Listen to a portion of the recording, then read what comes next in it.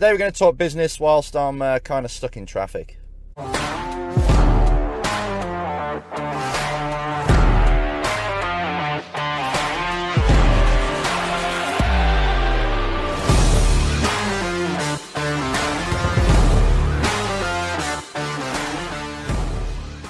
to the race drivers. This is Enzo with the Race Driver Coach Show from the car. Don't worry, I'm on a side road trying to get into the British Touring Car round. I've been in this traffic now for about half an hour, but we're getting to the car parky bit now, so it's good. But what I wanted to say for today's show is thousands of people are coming here. It must be 20, 30,000. I don't know. I haven't counted.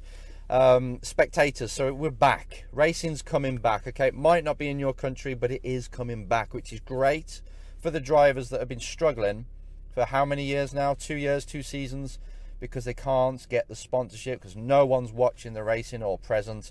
But I want you to just listen to me now. Say if there's 1,000 people here, which is a lot more than that, right? There's 1,000 people at this event. Nowadays, through social media, you can see who's attending the event. If it's got a website, it's got a Facebook page for like Knockhill or British Touring Cars. You can get to know the spectators, what they're into, just through a little bit of research. You can do your own research to say, look, these are the kind of people, the demographics of the people that are at this race weekend. Once you know that, once you know how many people are there and how many people you can reach out to, you can start to create packages for sponsors, saying, right, these 1,000 people, they're this kind of age, they're this many males, this many females, percentage-wise, kind of. You can give them an approximate, an average.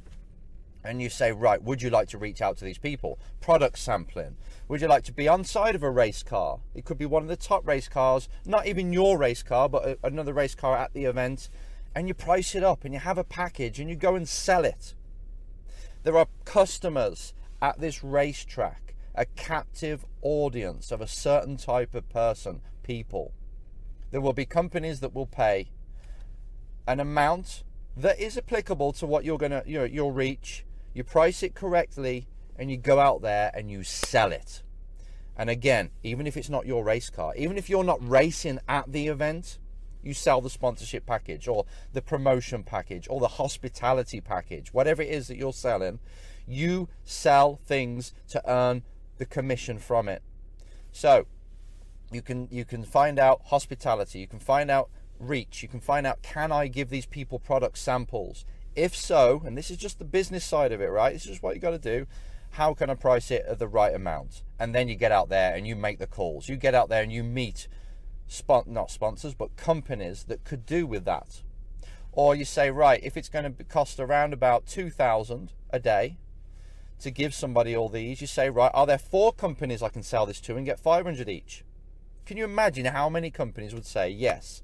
If you're to say, right, we're going to introduce you to 1,000 potential 1,000 potential clients, customers, future ones, probably not even with you right now, for 500 quid, $500. They will do it, or some will do it, if you call enough people. So we're getting back to work. We're getting back to work. People are going to watch sporting events now in their droves because they've been locked in their house for so long. They want to go and watch some live sport. You can capitalize on this by introducing companies to this world again. So don't ever think that you can't get sponsorship because you're racing in a small championship. You go and sell another driver's white space on the car and you take commission. You say to a driver, to a team, is even easier to sell, right? A team, you go to all of them, all of them that you can. You say, right, if I bring a sponsor, will you pay me 15% of whatever I bring? They'll say yes, I'm sure, because they don't have to do the work. They just accept the cash. They actually even manage the deal in a way that it's like, right, we're the ones that are going to put it on the car. We can entertain the clients. All you are a broker, and you take the commission. They activate it. They look after the sponsors and everything. You just sell it.